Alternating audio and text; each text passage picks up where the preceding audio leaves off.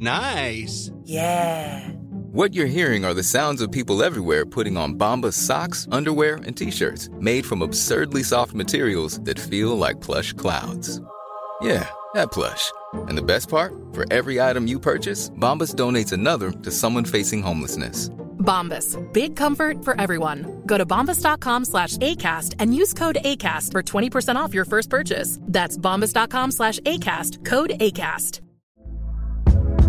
Hey there, it's Michelle Norris. I'm host of a podcast called Your Mama's Kitchen. When I travel, I'm usually looking for a way to find a taste of home when I'm not at home. And one of the things I love to do when I am at home is entertain. And Airbnb allows me to do that. When I was in California recently, I rented a house that had a great kitchen. And when we were sitting around the table, we were all thinking, we're in someone else's house. Someone could be in all of our homes as well. If you have a home, but you're not always at home, you have an Airbnb. Your home might be worth more than you think. Find out how much at airbnb.com/host.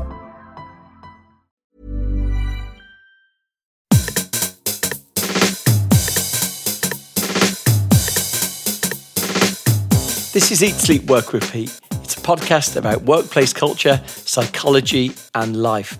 Hello. Thank you for joining today. A couple of things before we kick off.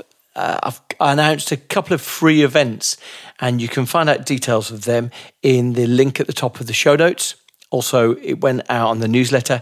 So the first of them is a very intimate event, and that's myself and Rory Sutherland in conversation.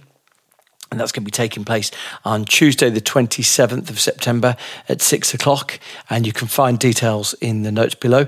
Very intimate event. It's not being streamed or recorded. So the only way to see that, participate in that, is turning up on the night. And that's hosted by Radix Big Tent Foundation.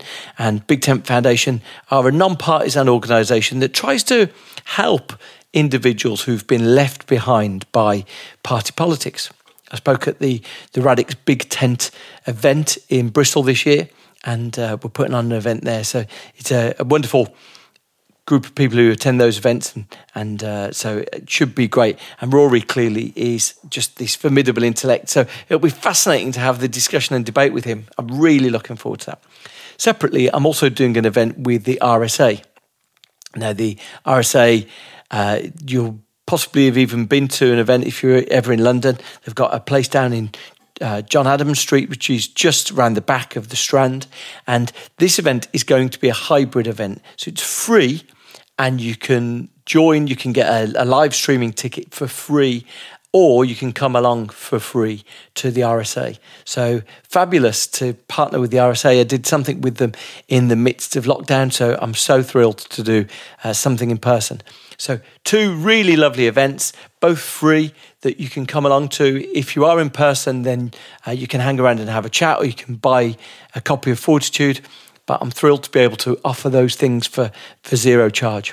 So fabulous, and thank you to both the RSA and to the Big Tent Foundation for helping put those things together, and to Rory for participating.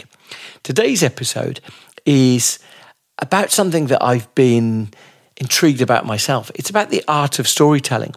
And as today's guest, Kate Tellers works for The Moth. And if you're one of the 100 million people who listens to a Moth podcast every year, or you've ever attended a Moth event, Moth events are about true stories told live.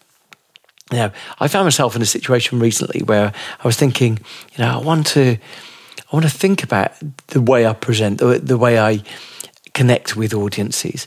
And so I spent a long time thinking about it. And, I did some stuff watching comedians, actually. I did some stuff thinking about great presentations. And I found myself listening to the American version of the Moth book that we're going to talk about today. So the book is called How to Tell a Story, by the Moth Guide to How to Tell a Story. It's fabulous. The thing I would strongly say is that not only is it a good book, it's an incredible audiobook, because they not only tell you the transcript of what someone said, you hear someone saying it. So there's one thing hearing, this is the fastest storyteller we've ever had on stage. and then reading, this is the slowest storyteller we're having, but then to hear them is just incredible because it immediately makes you think pace. Wow, how important is pace as part of delivery? The Moth has got a really clear framework that's learned from years of running 25 years of the Moth events. They've learned what stories work. And the book is this incredible coach, really, that tells you how to think about your own stories. The thing that I found personally helpful for it, so here's how this podcast came about. I listened to that as a fan, and then I saw 3 months hence, I saw this in June, that they had a UK version of the book coming out. I was like, right, I am going to beg and pester them to come on. And so that, sure enough, the publisher announced it. But I found two things. I found there was really real value in self-knowledge, in trying to think of what are my stories? How would I tell a story? But secondly, trying to think of applications for that. And one thing Kate says in this conversation, she says, look, first and foremost, the Moth actually, she talks about this, the Moth actually go into organisations and run storytelling sessions for team members. And the real value is twofold. Not only is the art of understanding the construction of a story of value, but when people tell their personal stories to each other, they feel a strength of connection that they lacked before. First, it was this person that you're always seeing on a Zoom call and you don't know anything about them. Now it becomes rendered in flesh and blood, this vivid story that you want to see how it plays out. So the first thing about connection. The second part is that if we understand how stories matter and connect with us, we can just make our own delivery of messages more interesting. The whole of life is filled with us watching things that are boring and pretending not to be bored, right? The average state of you sitting in a meeting is you staring at a screen, pretending to listen. And don't pretend you listen to everything, because you don't. So we're in this state of pretending to listen. When someone arrives who's thought about, I want to deliver this in a captivating, memorable, interesting, involving way, it's just this enriching things. It helps everyone. You forget that everyone's transformed. Anyway, that's why I wanted to talk to them. We have a really lovely discussion. And, the one thing I'd say to you is that the audio book of this is, could be a great gift for someone, or just a great listen. Oh, look, you could do the actual book. I rarely sell books that hard, but I've really enjoyed listening to this. I've really enjoyed listening to it. Anyway, so let me give an introduction and we'll jump in. So Kate, she mentions along the way, Kate Tellers, she mentions a couple of stories, and I've included both of those stories in the show notes. Kate Tellers is a storyteller, a host, a director of The Moth, and she's a co-author of the new book that they've just published, which is How to Tell a Story, The Essential Guide to Memorable Storytelling. She's also told her own Moth stories, and I've included those in the show notes as well. A really wonderful discussion. I think you're going to get so much from this. Here's my conversation with The Moth's Kate Tellers. Thank you so much for joining me. I'd love to kick off if you could just introduce who you are and what you do. Sure. My name is Kate Tellers, and I'm a senior director at the not-for-profit storytelling organization, The Moth. And I'd love to hear a little bit of the origin story of The Moth, if you'd share that with us. Sure. Yeah, people have a lot of ideas about where the name Moth came from, but we're actually named after the bug, the actual bug, the predator bug in some cases. We were founded in 1997 by an author named George Dawes Green, and he's originally from the South, so the South of the United States, Georgia. And so he used to sit on his friend Wanda's porch, and everyone would tell stories on the porch. He sold a few books, and when he came to New York City, he really was struck by the fact that he would go to poetry events and spoken word events, and he was more interested in what people were saying to introduce the poems than the actual poems. He found that connection, sort of reminiscent of what he felt on his friend Wanda's porch. That was really what he craved. So he just invited some people to come. It started in his living room, and sit down and share share stories from their lives. And the idea was it had to be a true story, and the audience couldn't interrupt. It couldn't be at a cocktail party where everyone's sort of jumping in and, adding their own anecdote and trying to steer the conversation in their way. And that proved to be a huge success. And we started to do events in smaller theaters in downtown Manhattan, then larger theaters in New York City. And we've since sold out Lincoln Center and the Sydney Opera House and 3000 and Union Chapel in London, and huge venues. And we record all of our shows, and many of those stories go on to be on our Peabody Award-winning Moth Radio Hour, on our podcast, which is downloaded 100 million times per year. They're anthologized in our books, and our 3 books before the one that we've just put out, and have launched several training programs, and have really just created an entire world, an ecosystem of storytelling. The name Moth, I said it was a bug, is reminiscent of that. It's the moths that used to fly onto Wanda's porch and would go towards that light bulb. And it speaks to the community that builds when we share our stories and when we listen, when we take the time to listen to each other's stories, and the way we all sort of gravitate together as people. The reason why I love this book, and as I was saying to you before, I've both listened to it and read it, is because it feels like a sort of personal coach taking you through some of the things that you might consider, some of the ways that you might tell a story. And we all find ourselves telling stories. We all find, whether it's in a professional capacity or we're asked to speak at a wedding or we're asked to advocate for someone, we're all telling stories. In fact, you talk about how people might think about the stories they tell or the book talks about the stories people might tell in job interviews. So we often find ourselves in a moment to tell stories. The Moth have got a certain philosophy of stories, a certain sort of framework. True stories told out loud in the first person. They're not read out. There's got to involve stakes.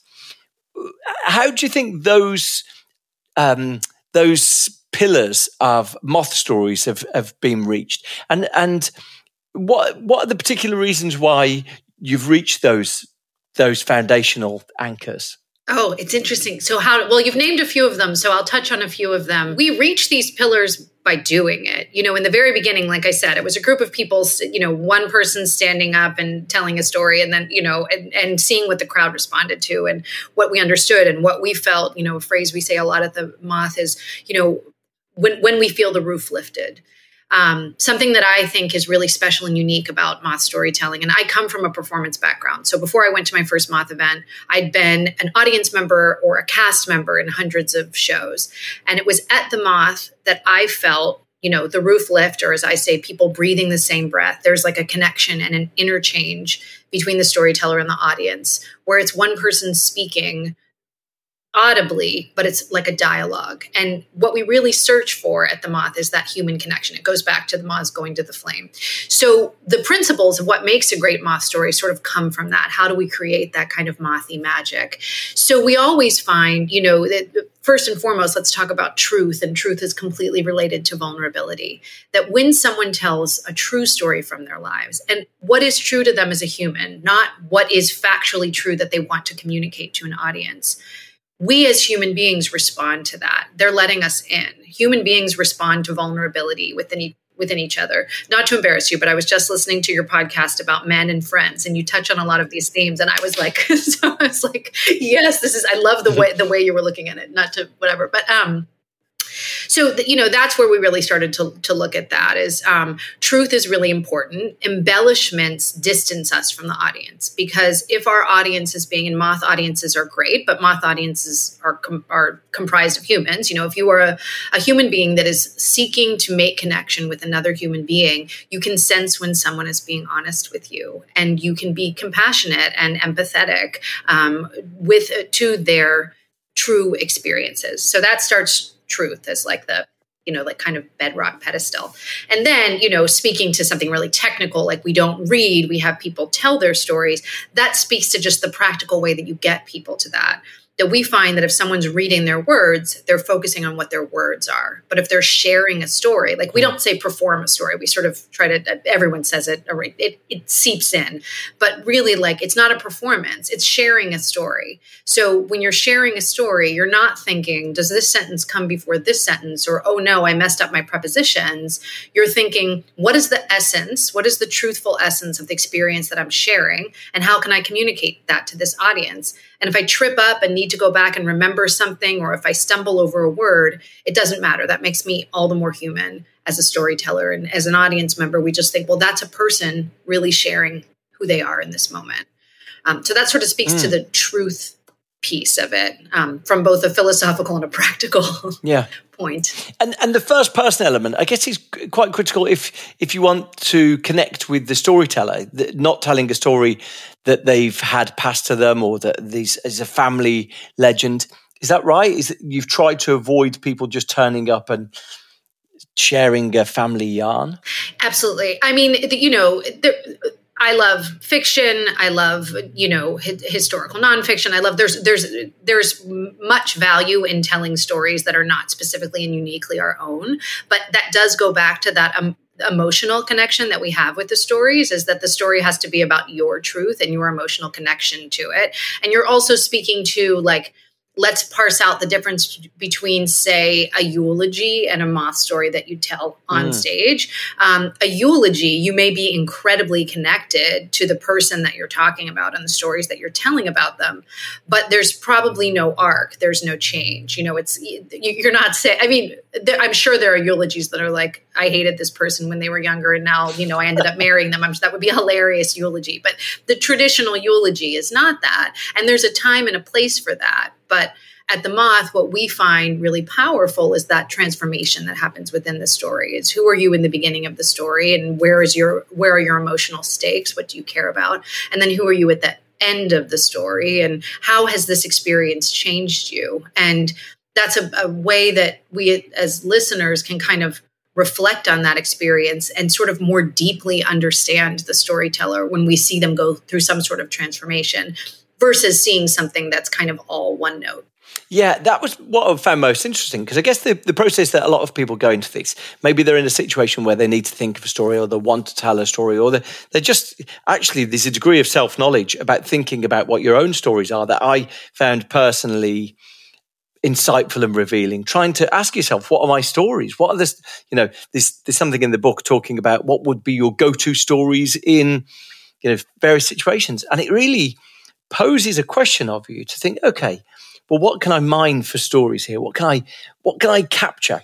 And I found that a really helpful signpost, that there needed to be change, there needed to be stakes, there needed to be one of the things in the book talks about the importance of decisions as creating a story, in the sense that there was a moment where I chose to do this or this, and I then saw through the consequences of it. So that was really helpful for me, sort of mining those things and looking to those things. But does that prove a problem to some people when they're trying to find a story, that they can't find something that they consider significant enough? They can't feel that there's something of importance enough. How do you help people find their stories, or what advice would you give?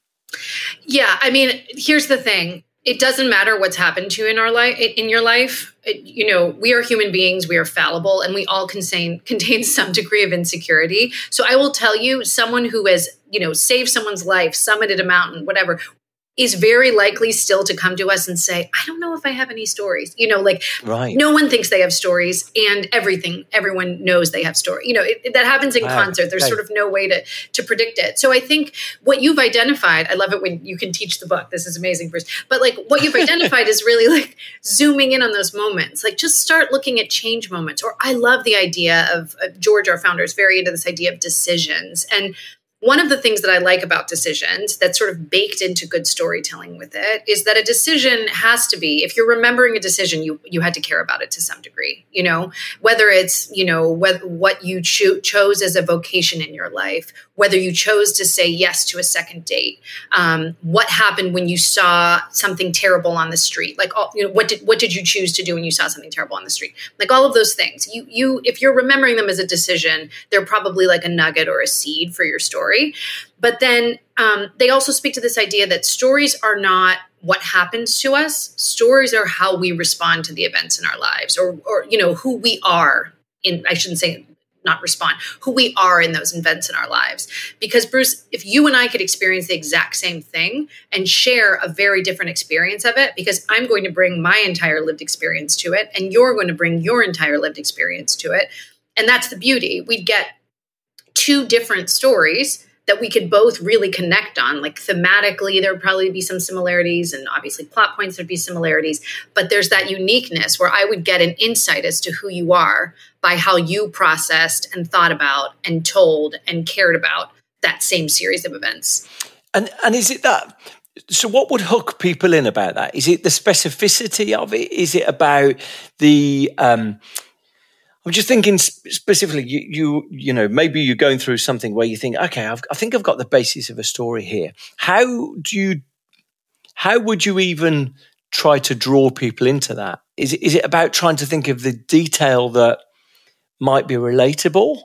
I'm really struck by the similarity with songwriting, that often it's in songwriting, you know, in a Taylor Swift song, sometimes it's the real specificity of no one else could have ever experienced that in exactly the same way, that strangely makes it transcendent and relatable. And I find that really sort of an interesting concept, that, you know, almost the fact that only you could have experienced it, but you're so vividly describing it, can somehow allow more people to anchor into it. So I'm just interested in what are the things that hook people into a story.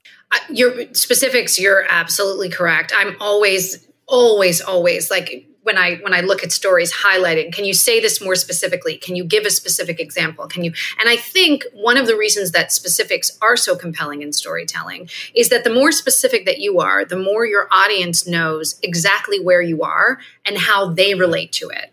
So there's this thing where weirdly the specificity then breeds like a universality to the story. So if you take something like a common life experience, like a wedding day or something, if one person is saying, well, I felt X at this time, if you've had a similar experience, maybe you felt like X plus one, or, you know, you felt something similar, and then you kind of get it because you're like, oh, they're over here on it. But then there's also just the idea that every moth story has like a kind of overarching sort of thread through it, a sort of theme. So a lot of the time, even if we haven't, you know, there are many stories, like a wedding is, you know, a common experience all over the world, but there are many things that are not common that you hear on the Moth, really, really unique experiences, an astronaut, you know, tightening a screw in space or something like that.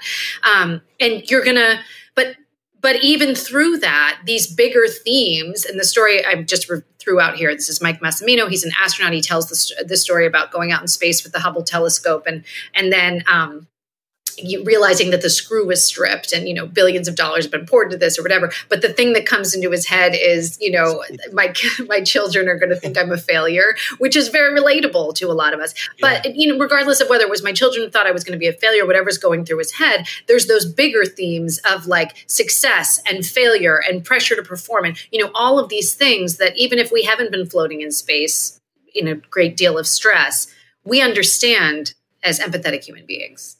And that specificity really draws us into it. So that's definitely what I look for in a story. And oftentimes, like, the content of a story pitch or of a story is interesting, but what's more interesting to me is like zooming, like what makes this experience unique, even if it was a really high stakes situation.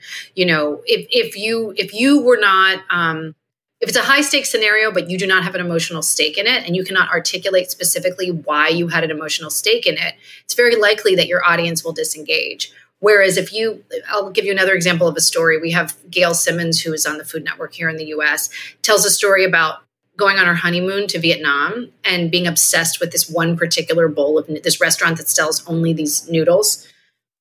And the entire story is about her desire to get a bowl of noodles.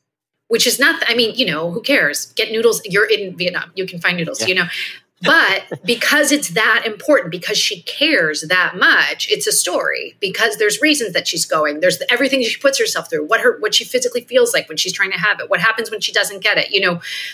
It's a story about getting a bowl of noodles, but it's not. It's a story about wanting something so badly and what happens when you don't get it, which we can all relate to. That's so fascinating because that's, and firstly, it's an illustration of why we might have many more stories than we believe we've got to tell, because just trying to see something that effectively is an emblem of something bigger. Is there a way that you would advise someone when someone sits down and they say, right, okay, I need to work through, is that about skilled probing, saying, tell me more, why are you drawn to that story, what do you think it signifies? Or what would help her find that story?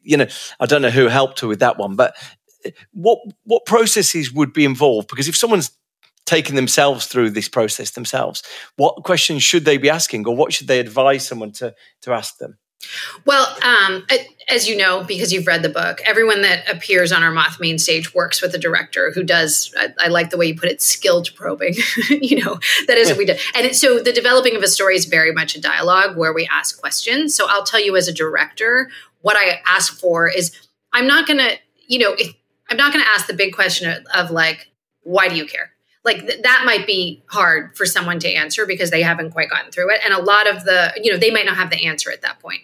And a lot of what I think is so valuable about storytelling is the process of really thinking about our experiences and how we want to share them often gives us clarity on our own experience. So that dialogue that you have with a Moth director, or the dialogue you would have with yourself or whomever is helping you craft your story, is oftentimes shaping the story. It's not simply the ordering of information. It's like how you relate to the information that you want to share.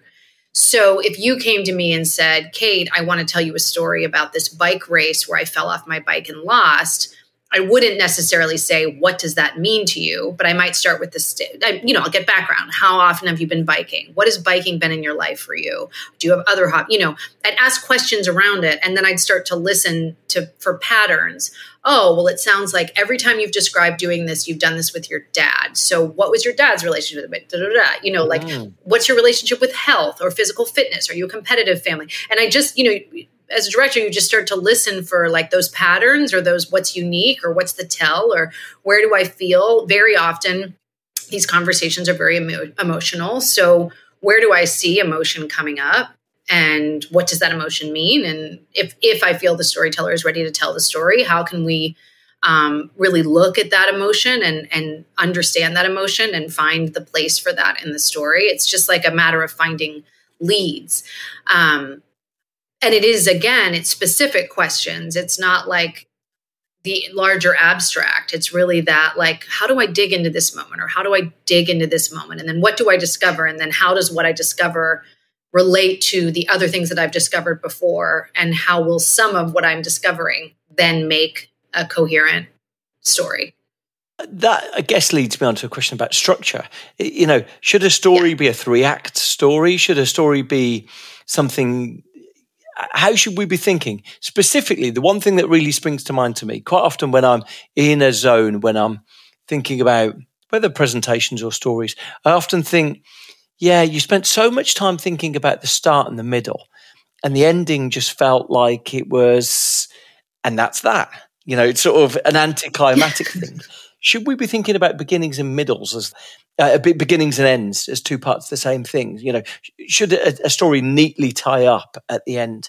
How would you think about different chapters? Well, okay. So very simply, the structure of your story should be what will most effectively communicate your story to your audience. Right. So in some, like, for example, and I'm sure you saw this in the book, there are people that start their stories with a flashback and then they jump and then they, whatever, and then they jump in time. You can tell your story in a linear fashion, but telling your story in a linear fashion is a choice. It's not a rule. It is the way that your audience will best understand your story. So you have to understand sort of what is the larger story that I'm trying to tell. I'm trying to tell about how in this moment I realized that My sister had always imitated me, had always looked up to me. And this is the first time she broke away, and the first time I felt her broke away. This would be first person. So sometimes in terms of like actual structure, you might not tell it in a linear fashion, you might whatever. But in terms of beginning and ending specifically, they should always relate. The end is in the beginning is in the end. So there should be a connection. You should go from one place to one place. And I find this so helpful. And I often, when I teach storytelling, have people do this is like, once you have a general idea of your story, think about your first line and think about your last line. And if they're completely at odds with each other, if you can't get an idea of the essence of your story by those first and last lines, which oftentimes are the only lines that I encourage people to explicitly script, then there's something missing. And very often we start our stories too early and we end them too late, and then we have to tighten the vise, and then those things become clearer. That being said, stories that tie up neatly in a bow often ring untrue because life doesn't tie up neatly in a bow. So we should feel sated by the story, but we should know that life goes on from that. So, and particularly when we tell stories about big events, like I came to The Moth because I wanted to tell a story about my mother who had passed away. There'll never be a day when I don't miss my mother, but I do have closure on that, some closure on elements of that experience, and like, that's where the story comes from. That doesn't mean, well, she's gone, but I don't miss, like, that's it. She was my mom. Bye. It's okay. So this was this experience, and this is how I went through this experience, and this is how it changed me. And this is how it sort of forever changed me, but not this experience doesn't continue to affect me and to inform my life in some way. You touch on a really critical part there, which is the process after you've sort of crafted a story, the process of delivering that story. And I think most people will know that whether they've rehearsed a presentation or something and they've learned it off by heart, and the almost terrifying and sort of stultifying process of forgetting a next line when you've learnt it by rote makes the delivery of, we've all been in an audience where we've watched someone who's learnt something by rote deliver it. And it's this horrible mechanical thing that if you ask them afterwards over a coffee to tell you the presentation, they'd probably give a 60, 70% decent approximation, but with so much more heart and character. And so that idea that you only encourage people to learn the first line and the last line is really intriguing. What way would people think then to navigate their way through a story if they're terrified of forgetting critical elements of it? Well, the story should never feel like rote or rehearsed. I think we're agreeing, but the story, you should prepare well to share your story. And I think what happens is you'll script your first line and you'll script your last line, and everyone's a little bit different. Some people script a lot more, some people script a lot less. But when we work with a storyteller, we have prepared together. We know you go from here to here to here to here to here. And like, we know your landing pads. And what ends up happening is you rehearse the story is much of the story is exactly the same way every time that you share it. It's the same way if you have a story that you share at a cocktail party, you're going to share most of your phrases are going to be the same. It's just like it becomes baked into who you are and how you share it. But you should have a freedom from those phrases. You're sharing the emotion of it. You're sharing something present in the moment. You're not thinking, I didn't say that it was a bluish stare. I said it was a stare. Shoot, I need to, I screwed it up. And so you should definitely know, like, the map of the story is very intentionally built. Details that need to be in different parts of the story are very intentionally put in. But when you're sharing the story, what's in your brain is not the page. What's in your brain is sort of what comes next, or the images of the story. You're present, you're walking through this experience with the audience, which engages the audience so much more than if they see you like scrolling through a script in your head. Yeah, it's really, and the experience of being in the audience when someone is fluently trying to recall details and bringing you through, it's more captivating. There's something more human than these presentations where people try and get it word perfect and it ends up lacking some humanity, I guess. Yeah. The Moth organization has worked with companies and done some corporate stuff. And I'd be just so interested to hear how you help companies. Is this about company stories, about the principles of storytelling in presentations? How would you help members of organizations, and what adaptations do you need to make to the Moth approach? Sure. So I've been leading our MothWorks program for over a decade now, and there's many things that I've learned from going into hundreds of businesses and everything else, and all of these different experiences, and from financial institutions to nonprofits to marketers to creative. I've worked in many audiences, but the one thing that I always come back to, and that we always start with, and I think we always will, is that we start with personal stories. We want to hear, and we do this through workshops, and we'll do sort of customized events, but let's look at workshops. We want people to go through the experience of understanding story structure and sharing story through the experience of looking at it through their own personal stories. We find that is the quickest way.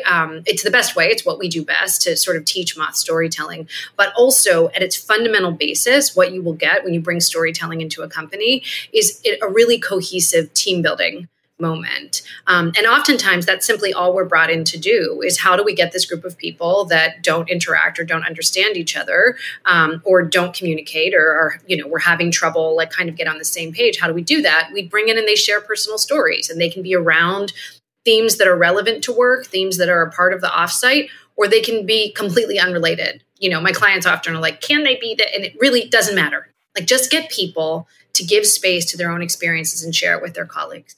And inevitably I hear, I've known you, I've sat next to you for 5 years. I've never understood you in the way that I do now. We hear these like gorgeous, like life cracking, experiences sort of come out. And, the same thing that happens in businesses, like storytelling is storytelling wherever it is. It doesn't change in business. So oftentimes people say like, I never understood this about me until now. And now they've had that experience of understanding their own life and themselves with their colleagues in a safe, supported space that brings them all together. So we find that to be simply important. But then moving past that, there's this idea of the way we build culture. And I think, particularly as businesses get larger and larger, there's this, we lose a sense of community and culture and what our values are. So a lot of what people are doing in businesses is they're sharing stories, their own personal stories. Again, we are always driving towards the personal of what, like, okay, so let's say we're working with a company right now who is wants to be the most inclusive company in the world. Well, what does inclusivity mean on a specific level when you speak about it? How do we speak about that in a way that human beings understand? Well, let's look at our personal stories, and let's look at how we can share stories about being outsiders, about being insiders, and how we can sort of come together and hear those stories and create kind of a dialogue around that really elevates and supports the culture that you're trying to build.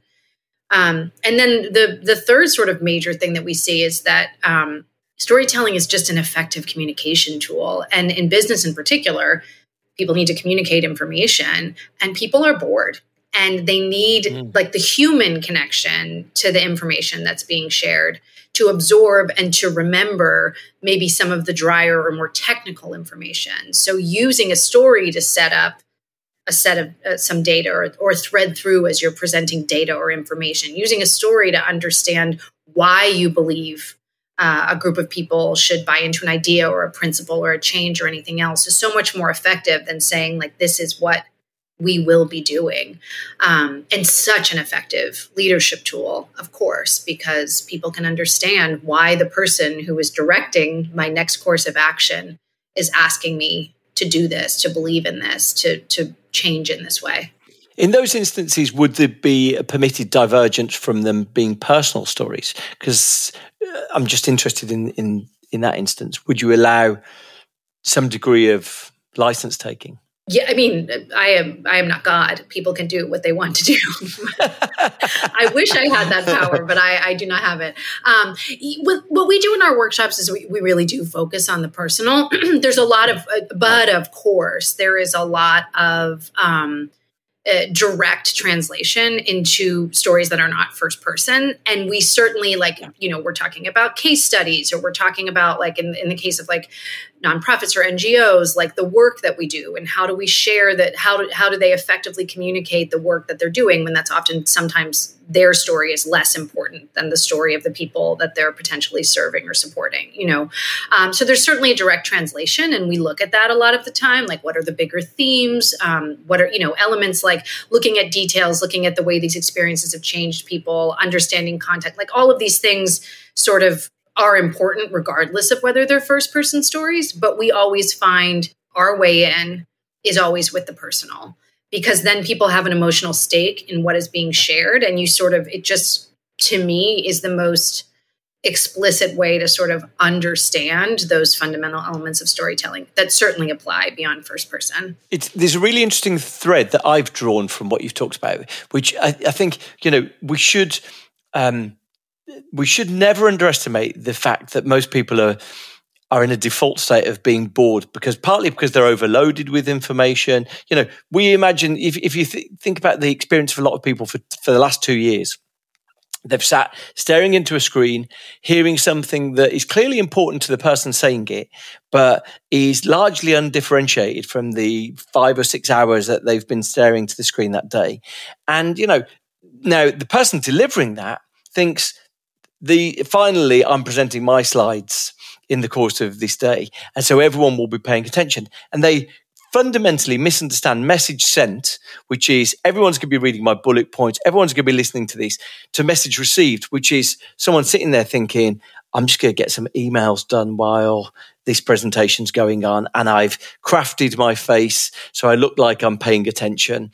And that absence of empathy is very similar, or that absence of interest is very similar to you saying, when colleagues sit down and they hear the story of someone in front of them, they suddenly transfer from being a face on a Zoom to being, someone who's got a backstory and is intriguing and someone I care about, and I want to hear what the next stage of this person. And they both seem to be related to some extent. If we're going to make connections with people, either on the messages we're giving or on the people we represent, we've got to give people a reason to care. That strikes me as a fundamental component here. Absolutely. Absolutely. It's like just the idea of giving memorable, specific details is so small, but also like the phrase that I always get from my clients is like assault by information. You just say to someone, this is what we're doing, and here's all the data to support it. Goodbye. But telling a story and adding something personal to it. And maybe this is when I was skeptical about this idea. And here's the moment that I realized, this is really important or really special or really effective or whatever. And so here's where I'm landing, taking your audience on that journey and like giving them a framework to understand why they should care about something is so much more interesting and illuminating than plunk, here's all my supporting, evidence, and here are my bullet points. Goodbye. Absolutely. Are there any things that for you are the big turnoffs for stories? When people do things, the thing that's really sort of triggered it in my head is when you tie a story too much in a bow, it sort of feels a bit saccharine, it feels a bit artificial. Are there any other big pitfalls that potentially people should avoid? Okay, I'll tell you a couple, and I'll end with the one that's really that I care the most about. But of course, a great story isn't I'm great, here's how I was great. In conclusion, I am great. Again, honesty is my North Star. That is a boring story. That is a story that is talking at someone. The truth of any situation is not that you were great all of the time. The more interesting story to me is not that you ran the marathon. The more interesting story to me is the moment that you almost turned back. That's where you're vulnerable, and that's where you're human. And that's what I want to see. And that goes again, we're talking about truth over and over again. Like, that's why I don't like stories that are tied up in a bow, because nothing is tied up in a bow. I mean, of course, you can end a story in the moment that you realize you loved the person that you're still married to 65 years later. There has to be something specific about that moment that for me to be gut punched by it. Or, something that you've overcome, something like that. But the other thing for me in particular, and I am always this is a note that I give over and over again, is I don't want to know what happens until it happens. Because when you say to someone, this is the story about how I understood that letting go was going to help me be better, then I'm like, well, I already know where I'm going. Like I'm so much less engaged Right. versus if I know what you really care about, the beginning of your story, and then you take me through it in scene. I am there right with you. I am breathing with you. I'm thinking with you. I'm sweating. I'm happy. I'm sad. Like the beautiful thing about storytelling is that we get to synchronize with strangers, and giving it all away, it just completely kicks me out of the story. And then I think but I saw that coming. Right. So it's almost leaving them to join the dots, leaving them to hit the aha moment in empathy with you. Exactly. And we need to know, that's why stakes are so important. We need to know why we care so much about those moments so that we can be there and say oh my gosh, did the letter come today? Be there with the shaking hands that are opening the mailbox. Of course, we need to know why that's important. But then I want experience. I want to know at the same time as you what happens when you open that envelope. In your time, so you've worked 10 years, more than 10 years with the Moth. In your time, could you give us one or two stories that really have stood out for you and what you felt was special about them? I have 12 million stories that have stuck out to me, but I'll tell you a few. I've had this interesting opportunity where I've gotten to tell a lot of stories with Catholic sisters, which is very strange. For me personally, my parents grew up Catholic and sort of left the church. And then I got to be one-on-one with these Catholic sisters and some of these amazing women.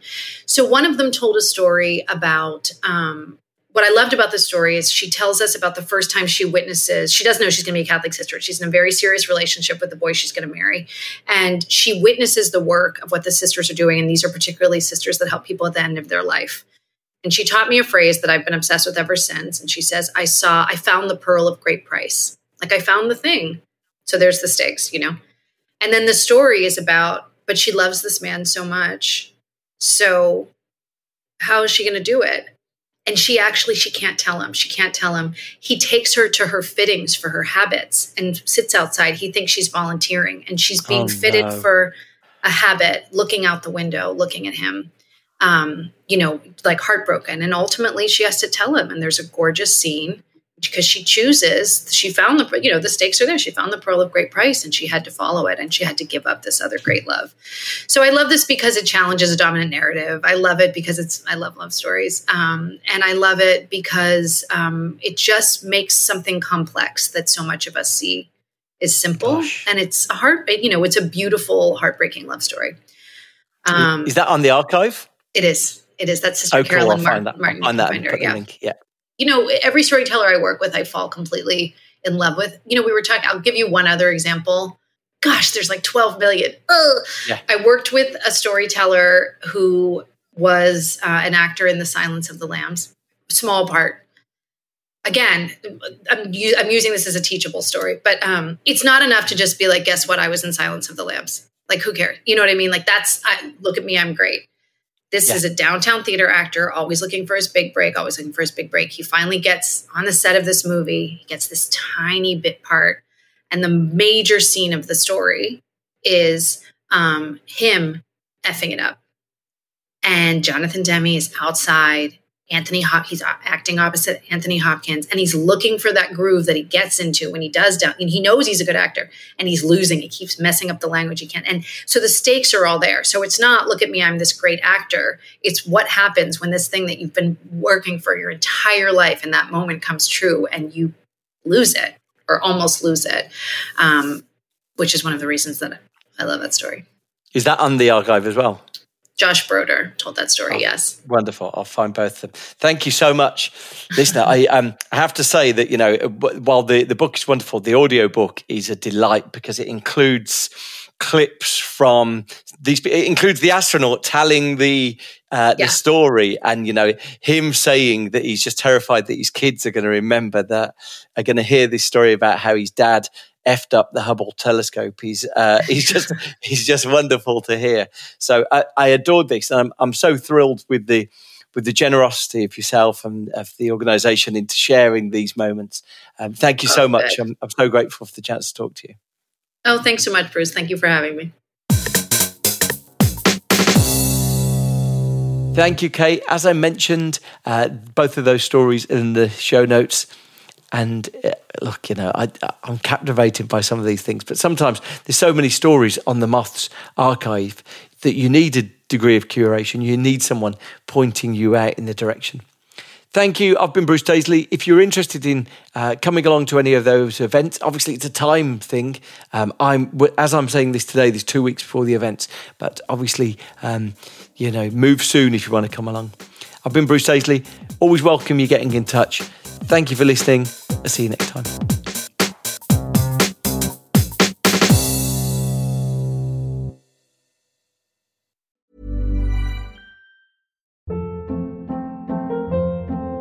Hold up. What was that? Boring. No flavor. That was as bad as those leftovers you ate all week. Keke Palmer here, and it's time to say hello to something fresh and guilt-free. Hello Fresh. Jazz up dinner with pecan-crusted chicken or garlic butter shrimp scampi. Now that's music to my mouth. Hello Fresh. Let's get this dinner party started. Discover all the delicious possibilities at hellofresh.com. Planning for your next trip? Elevate your travel style with Quince. Quince has all the jet-setting essentials you'll want for your next getaway, like European linen, premium luggage options, buttery soft Italian leather bags, and so much more. And is all priced at 50 to 80% less than similar brands. Plus, Quince only works with factories that use safe and ethical manufacturing practices. Pack your bags with high-quality essentials you'll be wearing for vacations to come with Quince. Go to quince.com/pack for free shipping and 365-day returns. Imagine the softest sheets you've ever felt. Now imagine them getting even softer over time. That's what you'll feel with Boll & Branch's organic cotton sheets. In a recent customer survey, 96% replied that Boll & Branch sheets get softer with every wash. Start getting your best night's sleep in these sheets that get softer and softer for years to come. Try their sheets with a 30-night guarantee. Plus, get 15% off your first order at bollandbranch.com. Code BUTTERY. Exclusions apply. See site for details.